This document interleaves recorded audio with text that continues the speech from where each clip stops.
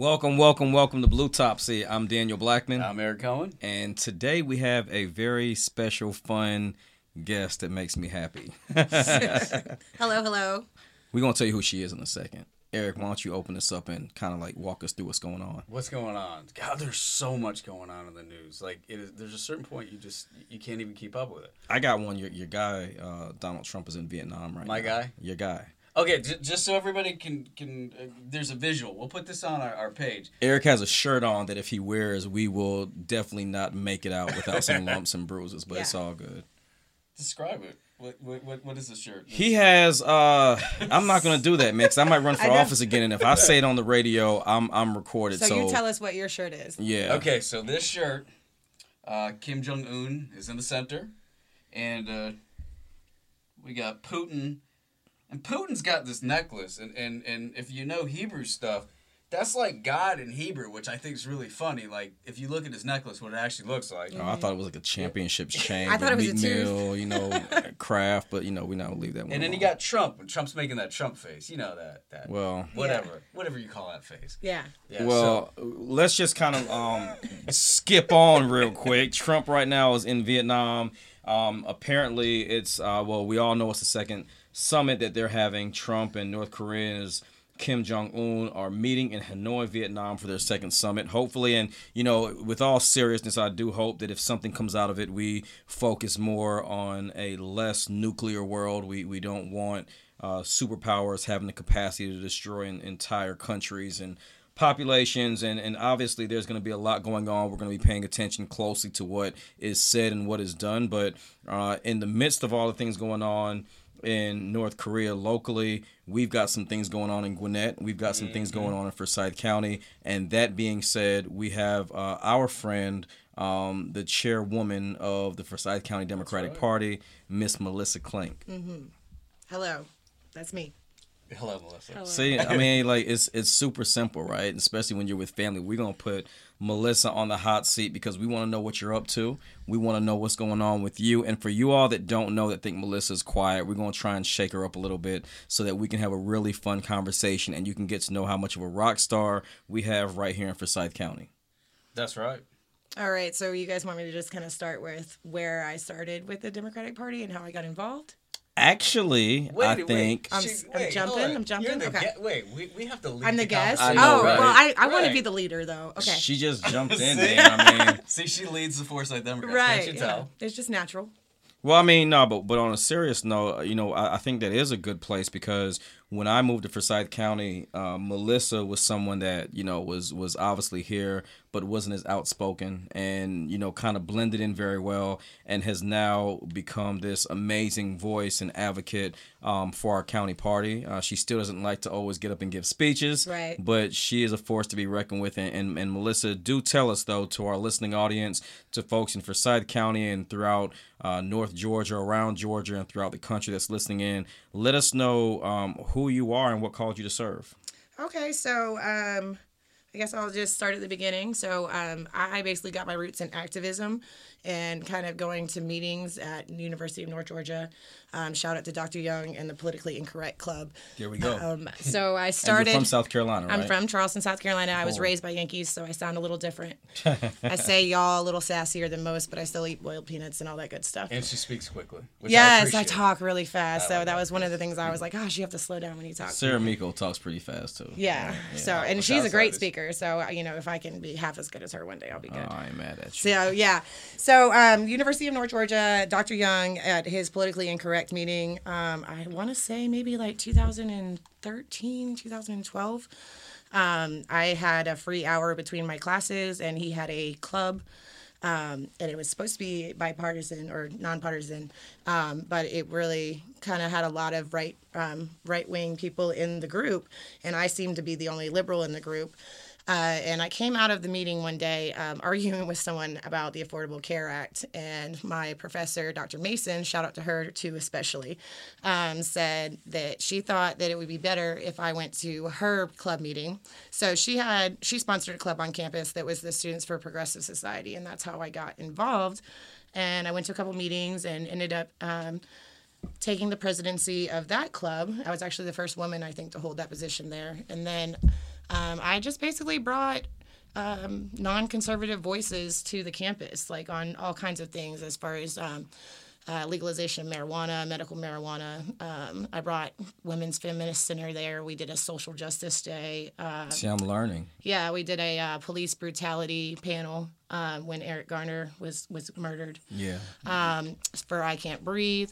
So it was a lot of stuff like that. And then we had a really big budget in the Students for Progressive Society at the school, and they were able to send me to Netroots Nation in Detroit, where I participated in my first rally and protest, and I kind of just fell in love with all of that process and like making a change. It was a successful rally and protest because we were able to get a moratorium on the water that they were shutting off in Detroit. So I love it. One of the things that they were doing was they were shaming the poor by not only turning off their water for $20 and $30 bills while they did not make the sports teams, who were like $20,000 in the hole for their water bills. But they also painted a blue stripe on people's houses to let other people know that they had no water. Wow. So as a girl who was, born and raised, I was middle class probably until about 8th grade, and my parents separated and divorced. And so ever since there, they didn't really financially ever recover. So I know what it's like to be poor and white in the South and what that means. And so... well, that one thing that you said, and I want you to finish, but I want to make sure at some point we touch on identity politics, because I think that when we think poverty, and sometimes we have conversations, especially in Georgia, and you saying that you know what it's like to be poor and white, a lot of times in our national discourse, unfortunately, Black and brown communities are only talked about in the aspect of poverty. So I want you to touch up on that. But something you said that, you kind of went really fast over, and it was something I wanted to bring up to you. But I met Melissa just being involved in the Forsyth County Party. And 2016 was just a really life-changing year for you and I, because I ran for office in the county. We worked and we got to know a lot about each other. But it was this one particular meeting. You just talked about advocacy and the work that you've done. But the meeting that changed my perception of you, whether you know this or not, was a meeting when they were talking about what the county was going to do. It was a planning meeting. And someone had bought up affordable housing. Yeah. And they were upset that $1,100 apartments were being put up, and then they didn't want affordable homes, and they felt like it would mess with the integrity of the county. And I saw you initially just tighten up, and I felt like, wow, like where is it about to go? And then all of a sudden I see this part of you just come out, and it was the advocate, the activist, the individual that really fights for income inequality, fights against income inequality, and fights for the rights of the least, the lost, and left behind. Can you tell us a little bit about, as you spoke, why is advocacy for disenfranchised communities, whether you're poor and white, poor and Black, poor and brown, doesn't matter. Why does it matter for you so much to stand up for those kinds of communities? Well, I think politics in general is designed to keep us out of the picture. So, and that's why I kind of have bucked authority all of my life. So that's part of why I don't want them to win. And I feel like the only way that we can stand up for ourselves is using our voice. And I know that there's a lot of people who aren't willing to do that or don't know how to articulate that. And I remember that meeting, so I know what you're talking about. It was, it made me super angry because some people are so out of touch with people's real lives, and I feel like they don't understand, and until they see it or until they live it or they realize that they know someone like it. I just told Eric and our friend Latricia the other day, I just got a new job, and I told them that, I don't think you guys realized how little money I was making before. If I got a letter every year for the last few years letting me know that I would have been covered under Medicaid expansion had it been expanded in Georgia.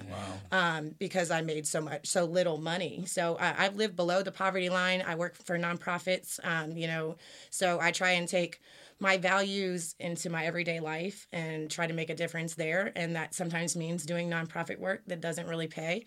But at the end of the day, it's very fulfilling for me. And that's more important for me because I only have one time here, as far as I know, on earth. Yeah. So I want to make sure that I leave a lasting impression. And I have a really big sense of I need things to be fair. And I know that life's not fair, but I want to fight for things to be fair. So Well, that means I had to step up. And I think equity and justice is something that universally we have not placed as much as a priority on. Mm-hmm. So I personally, as a friend, want to thank you. I'm happy we're getting you from behind the curtain. Yeah. And that people that know your name but that doesn't know your heart gets to hear you today. So definitely want to just thank you for being here and just, I'm looking forward to the rest of our conversation. Well, thank you very much, Daniel. There's I definitely remember, I think that we both got started with the Democratic Party together, actually, kind of in first sight. Yeah.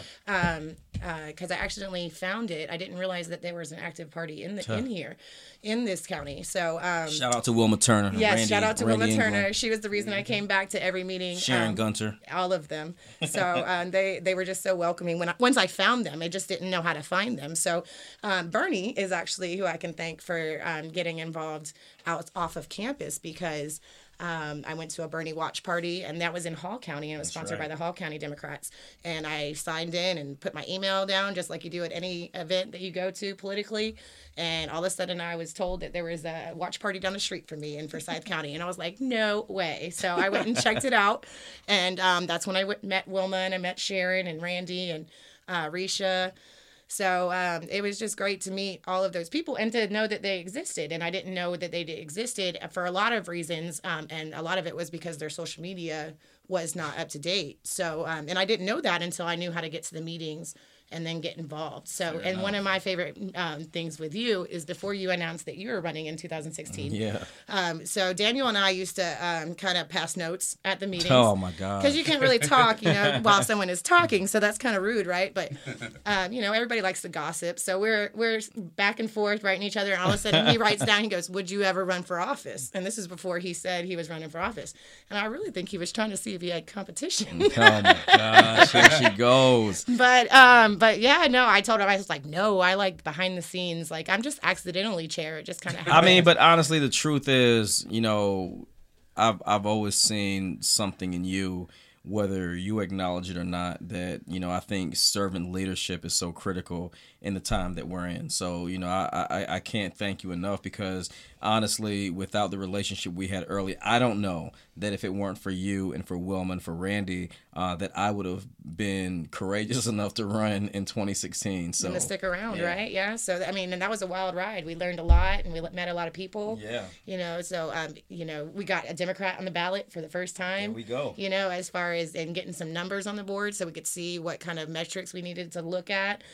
You were the first African American in Forsyth County to run. Fun times, and Lord willing, you will not be the last. So no, we gotta get I'm excited about that. All right, so you're Bernie Broette. Was that what we call it? I'm really not a broette, though. I think that Bernie Bro is definitely, there are Bernie Bros, and I do know them, and they irritate me a lot. So I'm kind of more flexible. So when I came back, I was also a delegate for Bernie in 2016.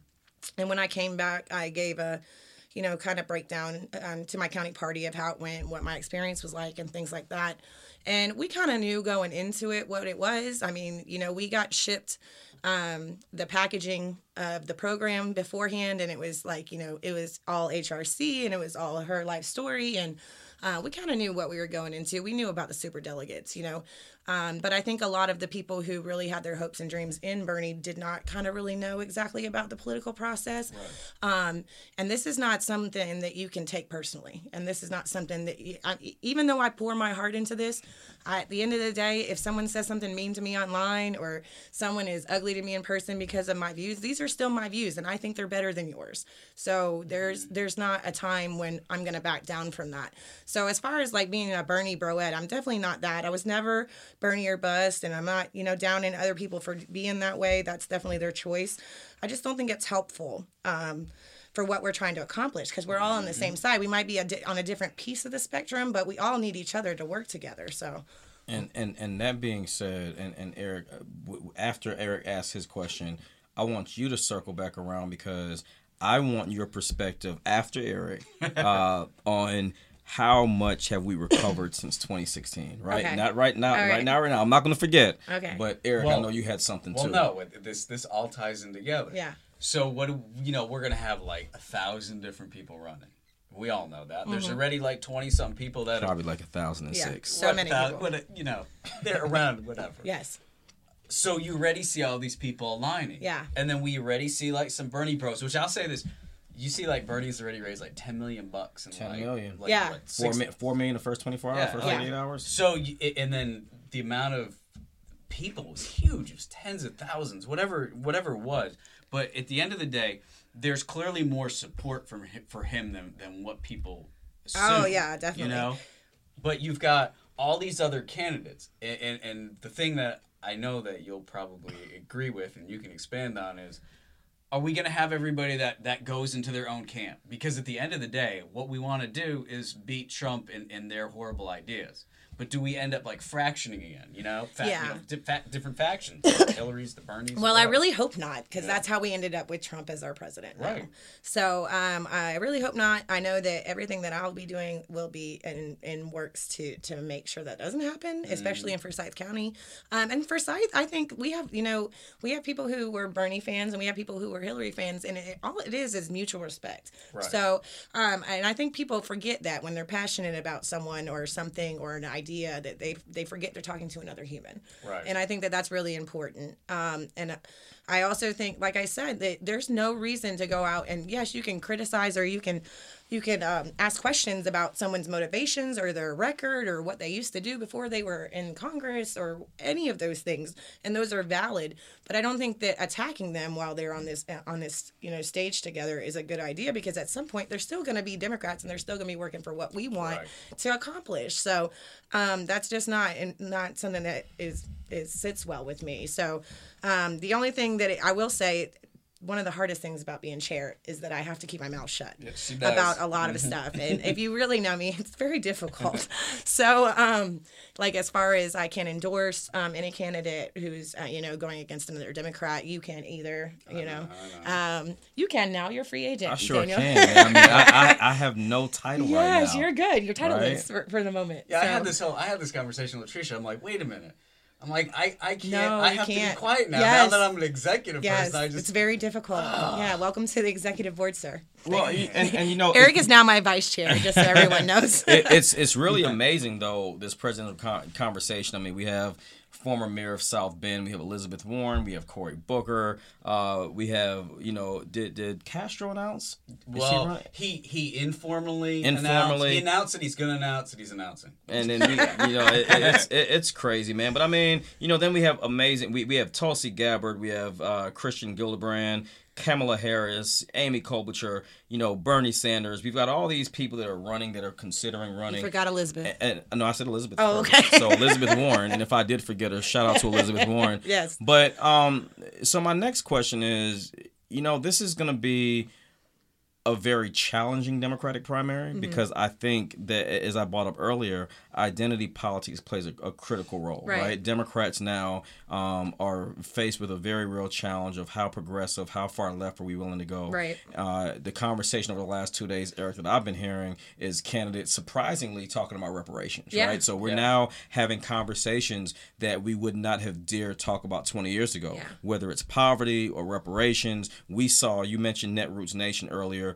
We saw what 2016 did to both Hillary and Bernie when they were confronted by activists that wanted to address mass incarceration, criminal justice reform, police brutality, police shootings, all these different areas. What is your perspective on this current race? And knowing you can't endorse, but do you think that it's going to be more of a challenge to be able to identify more with strong progressive values? Because, I didn't mention Joe Biden, who we keep hearing who is being announced, but when you think about progressive politics now, Joe Biden represents a generation that is more moderate and more, focused on the policy side, and he's not someone that we've seen, for example, have a really strong stance in the Black Lives Matter movement, right? But then you look at a Bernie, or you look at a Kamala Harris, you look at the marijuana laws that are being passed. What's your perspective right now going into this 2020 primary for Democrats as it relates to identity politics? Well, gosh, there's a lot. There's a lot to unpack Come on, there. Go. Okay, so well, as far as progressive politics, so Elizabeth Warren, in my mind, from when I started paying attention, is the one who kind of started. She has the Warren Wing Democrats. I've been a Warren Wing Democrat since I've been a Democrat. Yeah. And so as far as that goes, I also think that Bernie had a lot of these same ideas that we're talking about now. That's right. And they came out 2 years ago and said they're radical and they'll never succeed. And then all of a sudden it seems like everyone's kind of taking a page from his platform, but saying that he's not a Democrat. But yeah, I think that there's a lot to unpack on that. But I don't, no one ever has my vote because they're a female. No one ever has my vote because they come from a specific race or they have a different religion.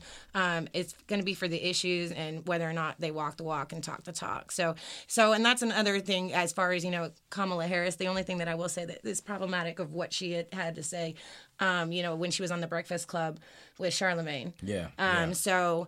You listen to Breakfast Club? Excuse me, Charlemagne is from Moncks Corner. That's what I'm talking South about. Carolina. The things you find out on Blue Top Seat. Yes. Melissa Clinton listens to the Breakfast Club. So Charlemagne, I had his mixtapes before he was on the Breakfast Club. Okay, so I'm legit. But yeah, as far as her answer to that question, I think maybe she was kind of reaching a little bit too much as far as trying to be relatable. Yeah. Was that her Snoop Dogg? Yeah, and she might have been maybe it was grad school. I don't know. She was just trying. Yeah. Oh wait, tell the audience what Oh, this okay. is. So if you didn't know what it was, she came out and said that she smoked marijuana in college, and that Listen to Snoop and Tupac. and then Charlemagne, of course, wanted to know what music she was listening to, and then everybody's go-to if we're talking about marijuana is going to be Snoop Dogg, and then it hit up Tupac and the Biggie and everything else. But she went to school. But those are the wrong time eras. Yeah. Yeah. So so they were able to debunk that pretty quickly. But so, I find it heartwarming when on the one end we're talking about scandals, infractions, and potential obstruction of justice on one side, Right. and on our side we're talking about Snoop Dogg They're and, like, hey, Tupac, right? you didn't Like, listen to them then. I mean, Exactly. If that is the dilemma and the controversy we're going to deal with in 2020, then bring it on. But I do think that you bring up a good point on the identity politics side because, thank you for being bold enough in a sense for saying that, even as a black man, I am not going to give my vote to someone solely based on race, right? Like, I do want more diversity in government, but we need to allow the women that are running to be presidential candidates and the people of color that are running to be presidential candidates. If we continue to confine it to a specific race or gender or whatever the case may be, I think we do ourselves a disservice and we drown out the voices and the ideas that others want to share. Right. And I love Stacey Abrams. She should be our governor right now, and she's not. But one of the things that was problematic with her when I was talking to white voters was the whole trust black women. And that's just problematic because I'm not going to trust white women either. I don't want you to tell me to trust this lady or this man just because of what color their skin is. Like, I don't think that that's a good basis. I think it's a good hashtag and it looks nice. But when you boil it down, then they're like, well, why should I trust her just because she's a black woman, or why should I trust her because she's a white woman? I would never run on the hashtag trust white women. I think that's... And I think it's important for people like you to say that because the one conversation growing up in the South that we always touch on race and we always speak about the things that bother us, that are sometimes uncomfortable. But I think we need to understand that when we say things and we make certain actions, we tend to disenfranchise a base of our population. Mm-hmm. And look, I'm a black man married to a beautiful black woman. Black women undoubtedly are the biggest and most ardent, faithful supporters of the Democratic Party. Mm-hmm. But we should always acknowledge the contributions of all of those who make up our base. And, I think that is something when I brought up identity politics, that's a very real potential issue going into 2020 because we need to understand that we're going to have to find ways to come together and build bridges rather than what the other side wants to do, which is build walls. So let's pose this question. Uh-huh. All right, so I feel like that's what's going to kind of screw us over in a lot of ways. Right. We sit there and we micro-target everything. Everybody's got their own issue. And they have 100 different issues. Yeah. And then we can't accomplish anything. Yeah. So that's my biggest concern, that we go into 2020 and everybody, is for this group, that group, whatever, and we lose sight of, hey, we can't even put together a realistic plan to build roads. Let me ask you this. Mm-hmm. So Medicare for All is kind of like a litmus test now for our candidates. Mm-hmm. And we all know the shortcomings of the healthcare system. By the way, I'll give you a perfect example today. Jennifer she had to go get her mammogram. What do we find out? That they're out of network with the new plan that we have. And now she's going to have to go, like an hour away just to get the mammogram because they're not in network. Right. So we hear people say, like, Medicare for all, just like how the Trump people, whatever, build a wall. But things like Medicare for all aren't so simple. You know what I mean? Like, they're complex. It's kind of unaffordable. And then you got somebody out there like a Bloomberg. So Bloomberg might run as a Democrat. And Bloomberg says, well, you can't do it. You can't. It's physically, we can't afford to do that. We'd have to do something else. And then we have people who are progressive and say, hey, no, he's a billionaire. He can't say that. He doesn't care. And it seems like when you get that dynamic, it's a recipe for, like, people trying to prove who they are and what they stand for. Well, I have an interesting perspective on that because for most of my adult life, I haven't had access to health insurance. So through an employer or been able to afford it without subsidies. So actually, the year before last was the first year that I qualified for subsidies, even though I qualified the whole time to have had Medicaid had it been expanded in Georgia. And as someone who, as an adult, have been treated in an ER hallway and had my test results read out loud in front of anyone who was passing by. There's HIPAA violation. Yeah, definitely. But they knew I had no insurance. They probably also thought that I did not know what HIPAA was. So that's, I'm poor. I'm not stupid. So there's a lot that needs to be done with our healthcare system. $80 for an ibuprofen in the emergency room is robbery, and that should not be allowed. But then you get the people who say, well, that's socialism. You can't put price caps on medicine. You can't put this and that and the third. But all of this spending is out of control.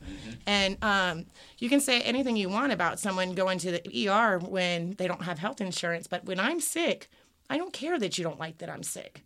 I'm going to go figure out how to fix my whatever medical issue I have because I'm in America and I should be able to do that. So there's a lot of problems with the healthcare industry, and a lot of it is the health insurance carriers.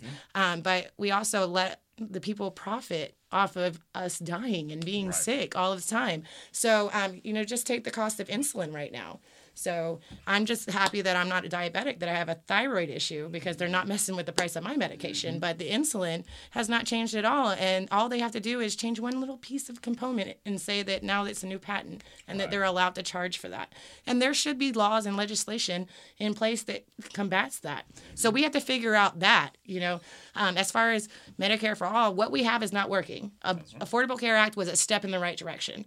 If you talk to anyone, about it now, one of the biggest things I would argue with conservatives, especially who would argue about the Affordable Care Act, is that, well, don't you think it was a good idea to, be able to have your kids still on your insurance until you're 26 and not have pre-existing conditions, and we don't have lifetime caps? And by the way, when you say pre-existing conditions, people, when you look at that original list, a migraine headache was considered a pre-existing condition. Pregnancy is considered a pre-existing condition. So I have a pre-existing condition, so my Hashimoto's would stop that from happening. Annual physicals. Yeah. You get that's covered. If I had a physical about 6 years ago, when I needed it, I probably would have known sooner that I had Hashimoto's and probably would have been able to reverse some of the damage that's already been done on my body. Let me ask you this, because you are being very vulnerable. And I love that about you, because for our listening audience, we've had governors on this show. We've had presidential hopefuls on this show. We've had local good people. We've had Jason Carter, right? And we know what his family's done for this. You bring a very unique perspective because, even with Sarah Miko, and the thing I loved about Sarah was she has a really amazing way of articulating a message from a business owner standpoint and from a policy, even though this was her first foray into politics. 1.9 million people in Georgia live at or below the poverty level, right? And you're here talking very boldly about your own personal experiences. What are some things that we can do? And when I say we, I don't just mean Democrats. I mean policymakers in general, to be more sensitive to the issues of the communities we want to serve. And just a quick example, next month, Gwinnett County, shout to Bianca that'll be on our show in the next couple of days. But MARTA, transportation is an essential part of lifting people out of poverty, right?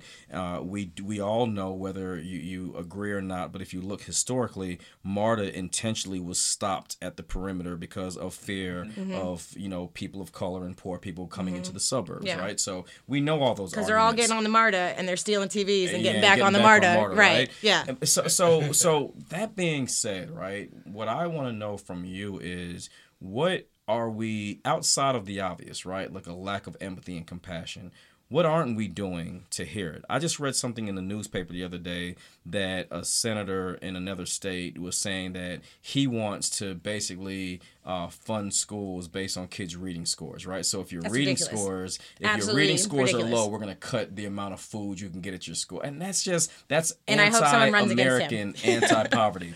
So what are some simple things that our listeners, that our legislators, and that anyone that will tune into our show and subscribe, what are some really simple things that we can do to be better at addressing the needs of the folks in this country, the 45 million people that are living at and below poverty, that just need the support and the help to lift themselves out of poverty? Well, I will say, I came to Georgia in 2009, and everything is far from everything in Georgia. There's no real, everybody is 45 minutes away. Even this trip over here was 35 minutes, right?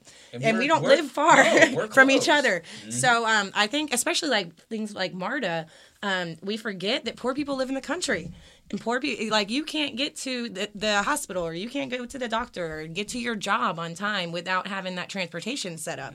So MARTA should be expanded beyond Gwinnett. And it would be a service to everyone living out in the rural areas. And it's funny because Forsyth is supposed to be split between rural and urban. But I've always thought it is rural, everything rolls back at 10, there's no nightlife. Yeah, sure. So to me, this is rural coming from Charleston, South Carolina, but it's not seen as rural to everyone else. But, there's a correlation with you going out into I work in a rural area. So I work in Hall County and things like that. And there's a correlation to, you have a dilapidated home, but you have a vote for this Republican sign. And the sign is taking up the entire yard of this home that's crumbling. So because he wants to get his name out, but he doesn't want to actually address anything that will help poor people in that area. So unfortunately, the GOP has been really, really good about taking religion and making it, using it for people to vote against their own interests. Right. So no matter what anyone says about Republicans, they know how to market. Yes, and for sure. They know how to stay on message topic, and on topic. Yes. And I can guarantee you, while we as Democrats may have 40 or 50 issues in the primary, the Republicans are going to have 2 or 3 issues that they're going to hone in on and they're going to stand on. And, so we need to really just focus on our message, because I think you're absolutely right. And one of the things that I noticed on my social media, I'm sorry, Eric, I think he wanted to talk a few times. Sorry. So this is what we want, guys. This is good. Okay. I talk a lot. So here. Cool. So social media. So as far as my social media goes, I think that's very interesting. I think you're very right, because what I have noticed on my own social media, which I keep pretty guarded, you know what I mean? Because there's a lot of people who don't want to see me do well because I'm a Democrat in this county. Right. So you never know who wants to be your friend and all that good stuff. But when I have people that I grew up with or I worked with all throughout my life who happen to be conservative and are bold enough to comment on my statuses, they all seem to have the same talking points. And it depends on, like, we were talking about AOC the other day, and I was talking about her. And For those who might not know. Alexandria Ocasio-Cortez. So, there we go. Ortiz, sorry. Yeah, so I knew I was going to, I just AOC her all the time now. I don't even say the whole name. She's AOC now. Yeah. So anyway, so I was talking about AOC and that I liked a lot of what she had going on. And the 2 conservative males who decided to post on my page had the same talking points. They called her dumb, and then they went straight to the new Green Deal, which is actually just a resolution that's saying, hey, we want to actually work on this, and we think that we could move towards this. At least she has a plan. Right. You know what I mean? So that's, I haven't read the new Green Deal all the way because I'm very busy, but I will. But I think it's just interesting that they all seem the same thing at the same time. And I'm like, you guys have to be watching the same news. You have to be. There's no way that someone halfway across the country has the same opinion of this guy unless you're watching the same thing. Consistency. Okay, we've talked about this. Like, when I go to the gym and it's like all these old guys and they all are in like a Fox News trance, and you just see it. It's just like zzz, Yeah. and it's just like, and you know when they go home. Okay, so by the way, our gym, Daniel and I were talking about, it's by Vickery, okay, which is a development over here, and you can look out, and you can see into the windows of houses. And during the day, I'll see Fox News on in all these different houses. And then I go and I'm like, oh yeah, so that guy just left here and he went back to his house and he's got Fox News. It's this whole mind control vortex. And it's so angry. It's angry. Like, I don't understand how liberals get the view that we're angry, you know, because like conservative news and conservative talk radio is angry. It's all about fear. They are mad.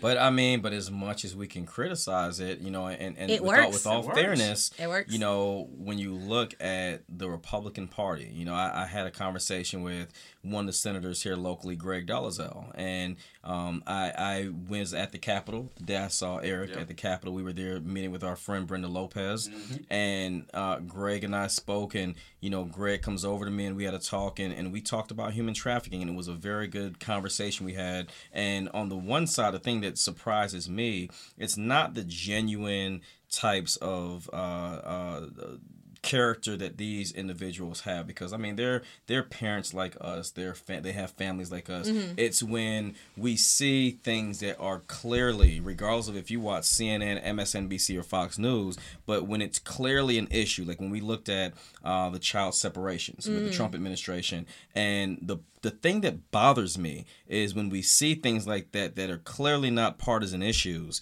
Why is it that we can't see out the lens of being a parent or being an aunt or an uncle or whatever, and see that tearing families apart, you know, is wrong regardless of your political affiliation? So to Eric's point, you know, this idea of a trance is very real, because I just read something today that said America's in trouble not because of Trump, but because we have normalized Trump. Right. And that is the thing that is the scariest to me.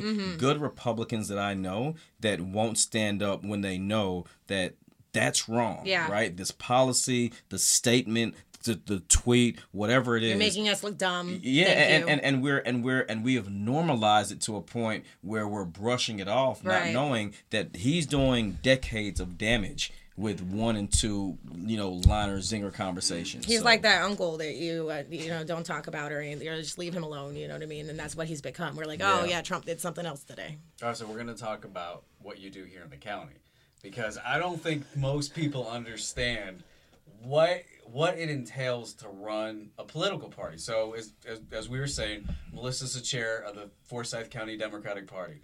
Give people insight on a daily basis. What does that mean? So when I first started, probably the first 2 years was a lot of conflict resolution. So I guess that, you know, sorting through different personalities and making sure I could put the right people in the right places that they needed to be. And I suppose you need to develop a rapport with everyone, but I kind of just did that naturally. It really wasn't for an end goal, if that makes sense. So I knew that I wanted to move in a specific direction, and to lead others to do that. That means you have to get them involved in what you're doing and believe in your cause, so that you can all join hands and do that together. One of the things that I do the most is a lot of communication. So a lot of emails, a lot of text messaging, and it can be at random times. I will say that if you have a good team, this job is a lot easier. So if you don't have a good team and you're doing it all on your own, I don't know how anyone could do that. You have to learn to delegate. You have to learn to trust people. And you need to make sure that you have volunteers who are willing to, you know, roll up their sleeves and get the work done, because I can't do this alone. I didn't do anything that we've done in Forsyth County, any of the moves by myself at all. That was, you know, all thanks to Eric and Steve and Anita and Latricia and Daniel, and the names. I know I'm forgetting people. Randy, Risha, Sharon, everybody. I feel like the shout outs could go on for days, right? A lot of people. So, but it's a lot of work in progress. And I think one of the things I did as chair is that, you know, I broke up our bylaws so that it was easier to run meetings and easier to maintain business the way that we needed to, so that we weren't kind of stagnating. I, you know, took over the social media, and I injected a little millennial love into that, and I think that that's done well for us. I think the Republican Party in the county has realized that that has done well for us as well. Now we have you on the social media team. We also have Amy, our Twitter rock star. So I think it's, it's really just everybody doing their part and trying to make a difference in their lives and the lives of the communities around them. And that's what this is all about. We have 2 meetings a month, and that's just the meetings. Right. So, and that's not the extra meetings that other people have in other counties or they want us to be a part of, or, speakers that we have going on. And then election season. I mean, there was times when I couldn't pay my health care and insurance premium, but I was driving signs all around the county to whoever was messaging our page because I believed in our cause. Right. And I think you here in Forsyth County and Chairman Barrett in Newton County, I hope, and I don't say this in a negative way, but Eric and I don't hold our tongues here on our show. Many of you know I ran for the chair of the Democratic Party. Right. And I hope that the leadership and the executive team and the state committee members are listening, because I think that the challenge we're going to have in the state of Georgia and around the country is when you have counties that have not traditionally gone in the direction of the Democratic Party or the Democratic vote, and those voices are not bought into the fold. You just said 3 or 4 or 5 things that could be implemented. Right. And, in Newton County, they have a regional conference that they're going to be hosting with Rockdale and DeKalb, and the things you talked about with your links to Hall County and being here and what you've done to build up the party. We just had a very competitive 7th congressional district run. Shout out to Carolyn Bordeaux. Yes. She came within 400 and some change. 433. 433 she told us the other night, of a runoff. And so I want to thank you personally, because I think that too much good things are going unnoticed. And the way I like to put it is people like you are hitting singles and doubles and getting Democrats on base. And sometimes we look for the home run. Yeah. Sometimes the state party says, well, hey, Stacey didn't win governor, Lindy didn't win Public Service Commission, and whoever, we can go from the governor's race all the way down. But we fail to realize that, but in Forsyth, we flipped a precinct. Yeah. Right? Yeah. We fail to see that, Lucy McBath over in the 6th. And so my next question for you is, it looks like Georgia is going to be on the map, not just because of Stacey Abrams, but because of Gwinnett and because of Forsyth and the potential of the 7th congressional district race. What are your thoughts in the next few elections? Well, not even the next few election cycles. What are your thoughts in 2020 about the competitiveness of this district, seeing that Rob Woodall has already announced he's not going to run? I think that we have a very good opportunity to run a strong candidate and not only make the race competitive, but we have a chance to win. What are your thoughts with the work you've done at Forsyth with how we may be able to perform in 2020? Well, I don't see us going anywhere but up. Yeah. I think that every day we get stronger. Every day, with the work of Eric and Latricia and Steve and people like Carol and Randy working on it, and Anita just behind the scenes, we are all doing something at all times for the Democratic Party, and it's because we want to get Democrats elected. That's literally why we're there. So the only thing that I definitely want to touch on as far as that goes is if you are looking to run in an area that you want to represent and you know that you need that area to win as far as the numbers, you want to make sure that you connect with everybody in the county whose job is to make that happen for you. Because we're just sitting around waiting for all these awesome people to come through and say, hey, I'm going to run for office. And the media should just never know that before I do. And it's really not, and I know that sounds like, kiss my ring and come show your respect, but literally this is what we exist for. Right. We pour all of our everything into making sure that we have an infrastructure set up for the people who are ready to run and ready to put their name out there and ready to face that public scrutiny and all those things. So, and you were chair during this last one where we had a crowded primary, and you saw a lot being the chair of a county party, and I think we're going to have just as a competitive of a Democratic primary. What could we do better? Like, for anyone that is considering running, whether you know or you don't know that's out there, we came in striking distance in Forsyth County. What are some things that these individuals can do to do a better job performance-wise on this side of the 7th District? Well, I know we need to definitely focus on the South Forsyth, but I also think coming from originally from North Forsyth is we don't need to forget about North Forsyth. Just because there's blue dots kind of spread out in North Forsyth doesn't mean anything. That means we need to identify those dots and get them connected to our location. And shout out to Connect the Dots and Laura and Brooke Davis. Shout out to Connect the Dots. Definitely, and that's where that came from. Some wonderful ladies who did not know we existed, and started an organization all their own, and it has just been amazing. And they have now kind of folded into our county is sort of integrated. Yeah, they're kind of tipping their toes in there, and we just love having them here because they bring a lot of new ideas, and then they do a lot of social events and things that are nonpartisan, but we should all be behind. So like safe gun sense and things like that, stuff that is seen as a left position, but really is kind of a common sense position, and we need to make sure we portray that as a common sense position. That's like what some people don't understand. Like, is the party? Yeah. Like being a party, there's certain things we can't do. Yeah. Tell people like what can't we do that like a group like that can do? What can't we really get attached to per se? Well, a lot of people are worried, to be, especially to come out and say you're a Democrat in Forsyth County, you might not get invited to supper on Sunday again, you know what I mean? So, people don't want to be ostracized anywhere they are. So, that's one of the things is there's a lot of trepidation with people who grew up here or from here, or maybe they didn't grow up here, but they know the climate here and they know someone's going to kind of look at them sideways if they say that they're a Democrat. So, but I think that we need to normalize being a Democrat. Right. I think that, it's amazing that we live in America and the country that I love, and we were all lucky enough to be born here, so we're citizens. Right. So that affords us the right to be involved in our politics and say something about it and do something about it. And I shouldn't ever be shamed for that, and I should never feel shameful for being a Democrat. That was one of my biggest things with our visual blue wave that we did in Forsyth County was ever since I've lived here, I've only ever seen Republican signs. I've only ever seen, it's literally like, that's the only party running, and that's all you ever hear about. And people go in and they just push that R button because they don't know any better.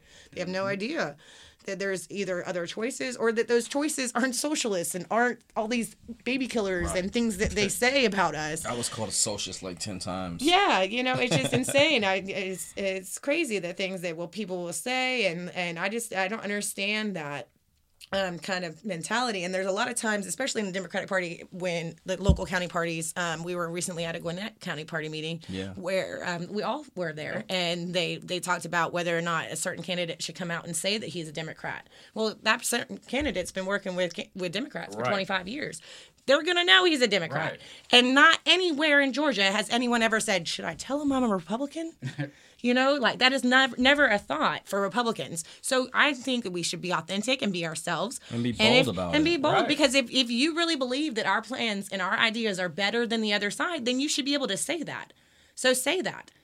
Say that and move on. You know what I mean? And be unapologetic about it, because I can say this, from Forsyth County to Rabun County to Lumpkin and to Hall and to all these other amazing counties that we've all spent time in throughout North Georgia, if you are in the closet about your party affiliation, then it why would I think, if I were a voter, if I were a regular private citizen that just votes and wasn't involved with any party, and I saw one party being passive and the other party being bold, then I don't want somebody like let's look at it from a legal standpoint. Yeah. Do you want a passive attorney defending you? Yeah, or do you want one that's going to be bold about what they do? And I want a party, and I want representation from people that are going to not be disrespectful, but be unapologetic about what they believe and why they believe what they believe. So that's definitely good. And also one thing that I want, and this is kind of to throw back to you and Eric, because both of you have this leadership position,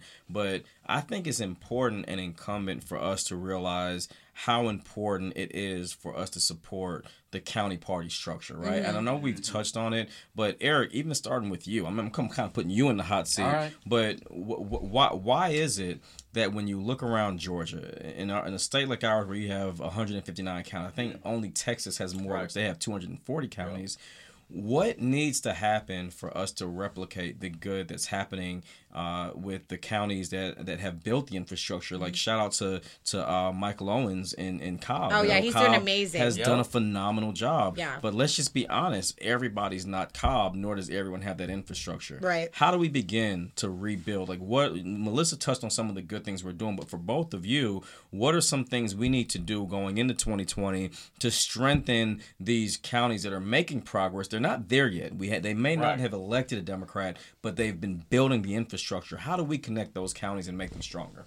Well, so I think we have to do a whole bunch of things. And okay, Melissa talks about how we talk about stuff all the time. Yeah. We literally talk about this stuff all the time. So first of all, the blue wave thing. That was a coming out thing for people in the county, right? So I think we have to double, triple, quadruple down on people. Mm-hmm. People in, counties like this saying, hey, you know what? You're a Democrat. Awesome. Show up. Show people it's okay. You'll survive. So you got to get people engaged. Then we have to connect the dots. We have to connect these counties together. And one of the weak points in Georgia, and we'll go back to your chair run for just a minute because it's important. When the 5 Georgias plan came out, there were so many fundamental pieces to that. Putting together a state party that identifies all the counties in the state and actively has them engaged. We don't do that. Yeah. We don't connect. So we have friends like, we have Charles Ravenscraft over in Cherokee. In Cherokee. Charles who ran. He's now the chair in Cherokee. With Bianca over in Gwinnett. Yes. We have, so the 2 counties that bump right up on the side to us, those 2 counties on some of our side. Yeah. Okay. We have people that we know are engaged. What do we have to do? We've got to link up. One of the things that you see, and I say the most off-putting thing about all the political stuff is like turf wars. And so you'd say like, hey, well, I'm the chair in such and such county, and you guys are this little piddly-ass county, and we don't really want to do anything with you. I think one of the things that we strategically have to do is we've got to link up.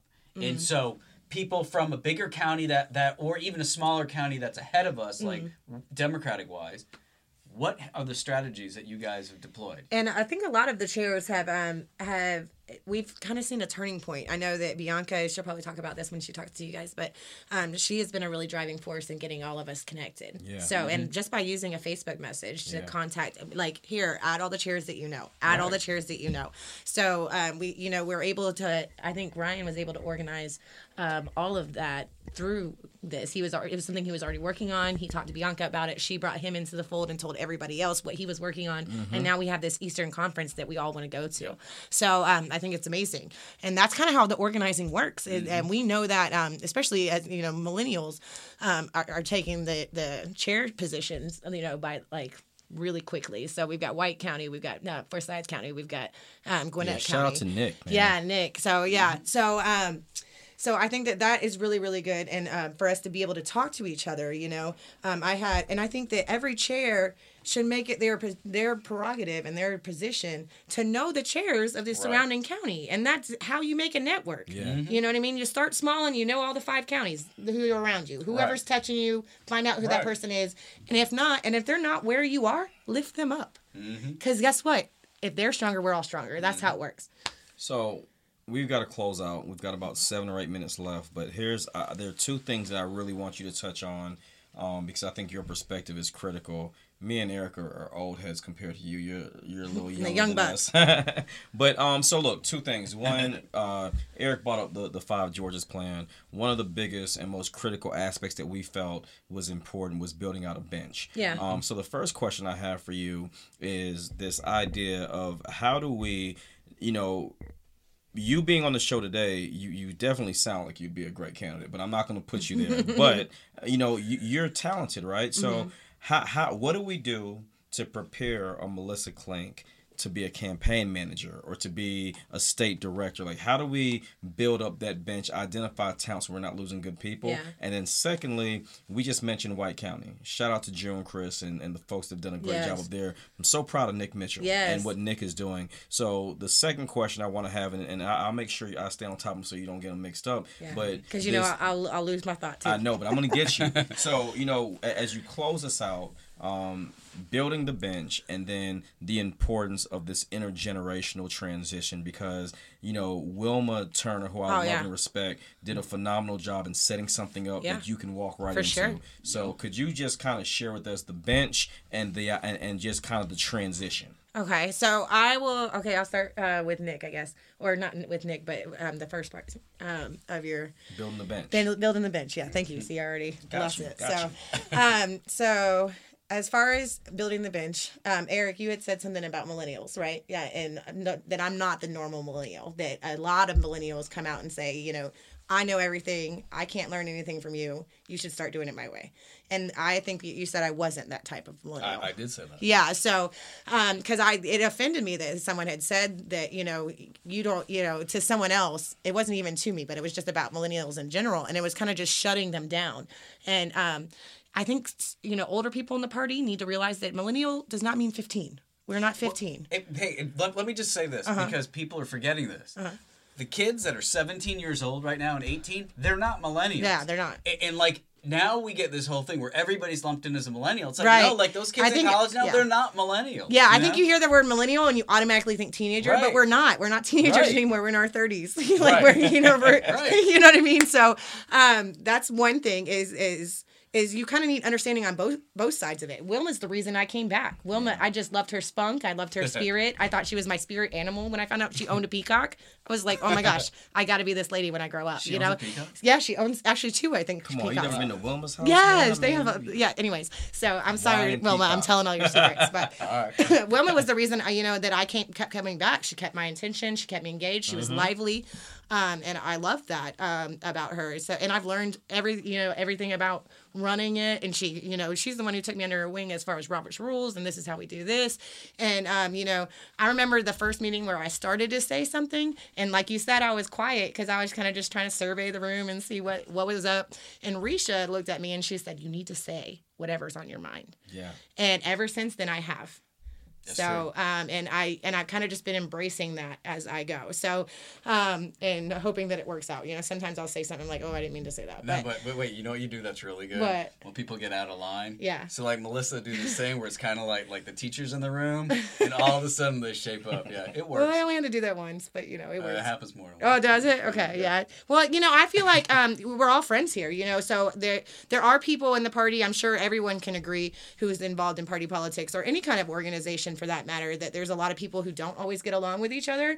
And that's fine. You don't have to be friends, but you will respect each other, especially if I'm in charge of what's going on. Right. So, so I guess that was the teacher voice you were looking for? That was the teacher voice. So, and that, because I think that we can't do anything without you respecting each other. I don't think it's helpful. And I think that the biggest thing for me at the end of the day is we accomplish these goals. So if that means I got to figure out for a way for Sally to like Sarah, then that's what I'm going to do. So, and we're going to figure that out in mutual respect. We're going to let those lines go. And that goes both ways, like I said, so millennials can't say things that are, disrespectful as far as someone's age or anything like that. You need to meet people where they are and know that the older people in our party are the ones exactly who laid the groundwork for me to even have a party to step into. So I'm just thankful for them and anything that they've had to say. And I think that a lot of our older members know that, I'll text them or I'll call them, especially if I have an issue that I haven't, come up with before. We need to tap into that. And I don't want anyone forced out of the party. I don't want anyone to feel like they don't have a space. That's not what this is about. And our party is supposed to be the party of inclusion. We have older members that have more energy. Oh my gosh. More spunk. So amazing. 20-something-year-olds. Yeah. And who, if you call them, they're like, oh, you need toilet paper? I'm there. I mean, just whatever you need. Yeah. Literally, they'll drop everything, and come and help. There's so many events that wouldn't have happened if our members who are 50 and up did not exist. Absolutely. We would not have the impact we would have. But we also wouldn't have the impact we would have without, a millennial leading.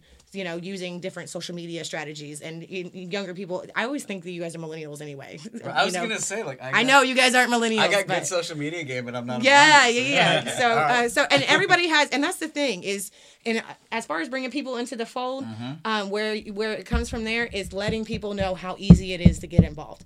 It is so easy to get involved. Yes, as soon as you get involved, we will really involve you. But tough. you will be able to decide how much you want to give and how much you want to, step away. It's just all about communication. That's my biggest thing is if you can't do this, that's fine. Just don't sign up for that job. Right. I'll send somebody else to do that job. We'll figure out somebody else to do that. But if you sign up for this job, you need to do it because I'm going to be here. They are, yeah. I learned very quickly once I started getting engaged. You're being voluntold to do that. Yes. That's what you tell me. You're like, you get voluntold. I'm like, all right. I mean, That's I just when you did. know your family. Yeah, I did you like they did me. I Yep. literally became a county committee member. I think my first meeting, my first actual meeting, I became a county committee member, and I had no idea what that meant. But I found out. They said, we'll help you. It's no problem. And it Right. basically gave me voting rights in the party. So, and it let me have a voice beyond, hey, this is my opinion. Right. But it let me say yes or no on certain, projects that I thought were worthwhile or not worth our time. So that's how you really bring people in, is you show them how easy it is. And I did volunteer you a lot. And I do volunteer a lot because you go, okay, so who can take this, on Saturday the 15th? And everyone's kind of just looking at each other. At some point, you got to be like, Right. you're doing it. Right. So, and that's if that's my role in the party, then so be it. So I want to take this opportunity to thank Melissa Klink, and I'm very proud of what she's doing, the Forsyth County Democratic Party. And I want to leave everyone with a quote, and then Eric is going to close us out and let you know how you can continue to follow us and subscribe and just join our network as we grow throughout 2019. An ad from Apple, Think Different. This is what reminds me of Melissa Klink. Here's to the crazy ones, the misfits, the rebels, the troublemakers, the round pegs and the square holes, the ones who see things differently. They're not fond of rules, and they have no respect for the status quo. You can quote them, disagree with them, glorify or vilify them. About the only thing you can't do is ignore them, because they change things. They push the human race forward. And while some may see them as the crazy ones, we see genius, because the people who are crazy enough to think they can change the world are the ones who do. I want to thank Melissa Klink, my friend, my sister, just someone that is phenomenal. And this is not the last time you'll hear from her, nor is it, in my opinion, we're not going to allow her to finish out her term as president or chair of the Forsyth County Democrats and stop there. She's going to remain engaged as long as I'm breathing. We're going to keep her out here. So we love and appreciate you, Melissa. I thank you so much. I second that. Motion approved. Right. See, there you go. See, we're giving them a taste of what it's like. Right, and I just gotta say, this is I'm walking out of this this whole podcast like excited, super, man. like my You head pumped? is super pumped up. Thank you so much for all the kind words, man. Daniel High and five. Eric. I appreciate it, and I got through it without cussing. Thanks, Mom. Oh, we my did- gosh. Look, all we did You very well. cussed. I'm very glad. I know, and I almost said it, but Hey, we man. were on a roll, so I didn't want to mess you up. It was like I did pretty well though. Look, Yeah. we had several shows. We were very well behaved. Yeah, we're good for the first 3 or so, and then Yeah, Somebody came I'm on in. the fence. yeah. I'm on the fence. All right, so for everybody listening, and for all the people that have listened today, for your appearance, Melissa, you know what they need to do? What? I'm not doing advertisement here. Oh, yeah, for go ahead. us. What do they need to do? Wait, I follow Blue Topsy. There you go, at Blue Topsy. Yeah. On Instagram, Twitter, and Facebook. Subscribe to us. Rate us on iTunes. Tell us how much you love us. That helps us in the algorithm. Yep, that's true. And that's how that works. And you do Yeah. have to explain that. I will say Yeah. that. So sometimes as a millennial, I found myself explaining how a lot of the technology works to our advantage, to our Yeah. older people. But that only helps you. That makes you stronger. If you have a person in your party who doesn't know how to text and you haven't shown them, that's your fault. That's right. That's not their fault. If you're older out there, God bless you. In the South, we say bless your heart. Yes. Don't send a text the length of an email. Please don't do that. Yes. Because when I get like don't reply all. 86,000 word text reply, Don't do reply that. all. Just reply. So if you're out there, Blue Topsy, follow us, support us, Yes. encourage us. Let us know what you think about Melissa Klink. If you live in And Forsyth, come to a meeting. Do some work. Yes, and we will voluntold tell you Yes, right away. I'll assign you a job right away. I'm Daniel Blackman. I'm Aaron Cohen. And this is Blue Topsy. And Melissa, shout out. I'm Melissa Klink. I think we are about to have a third host in a second. Because she came out not just bold and aggressive as a Democrat, but she's sitting in the middle and she is looking like she belongs where she is. She likes that mic. She's like, I know, man. So we gotta get her back on. Thank y'all for listening. Yes, thank you. Stay tuned to Blue Topsy.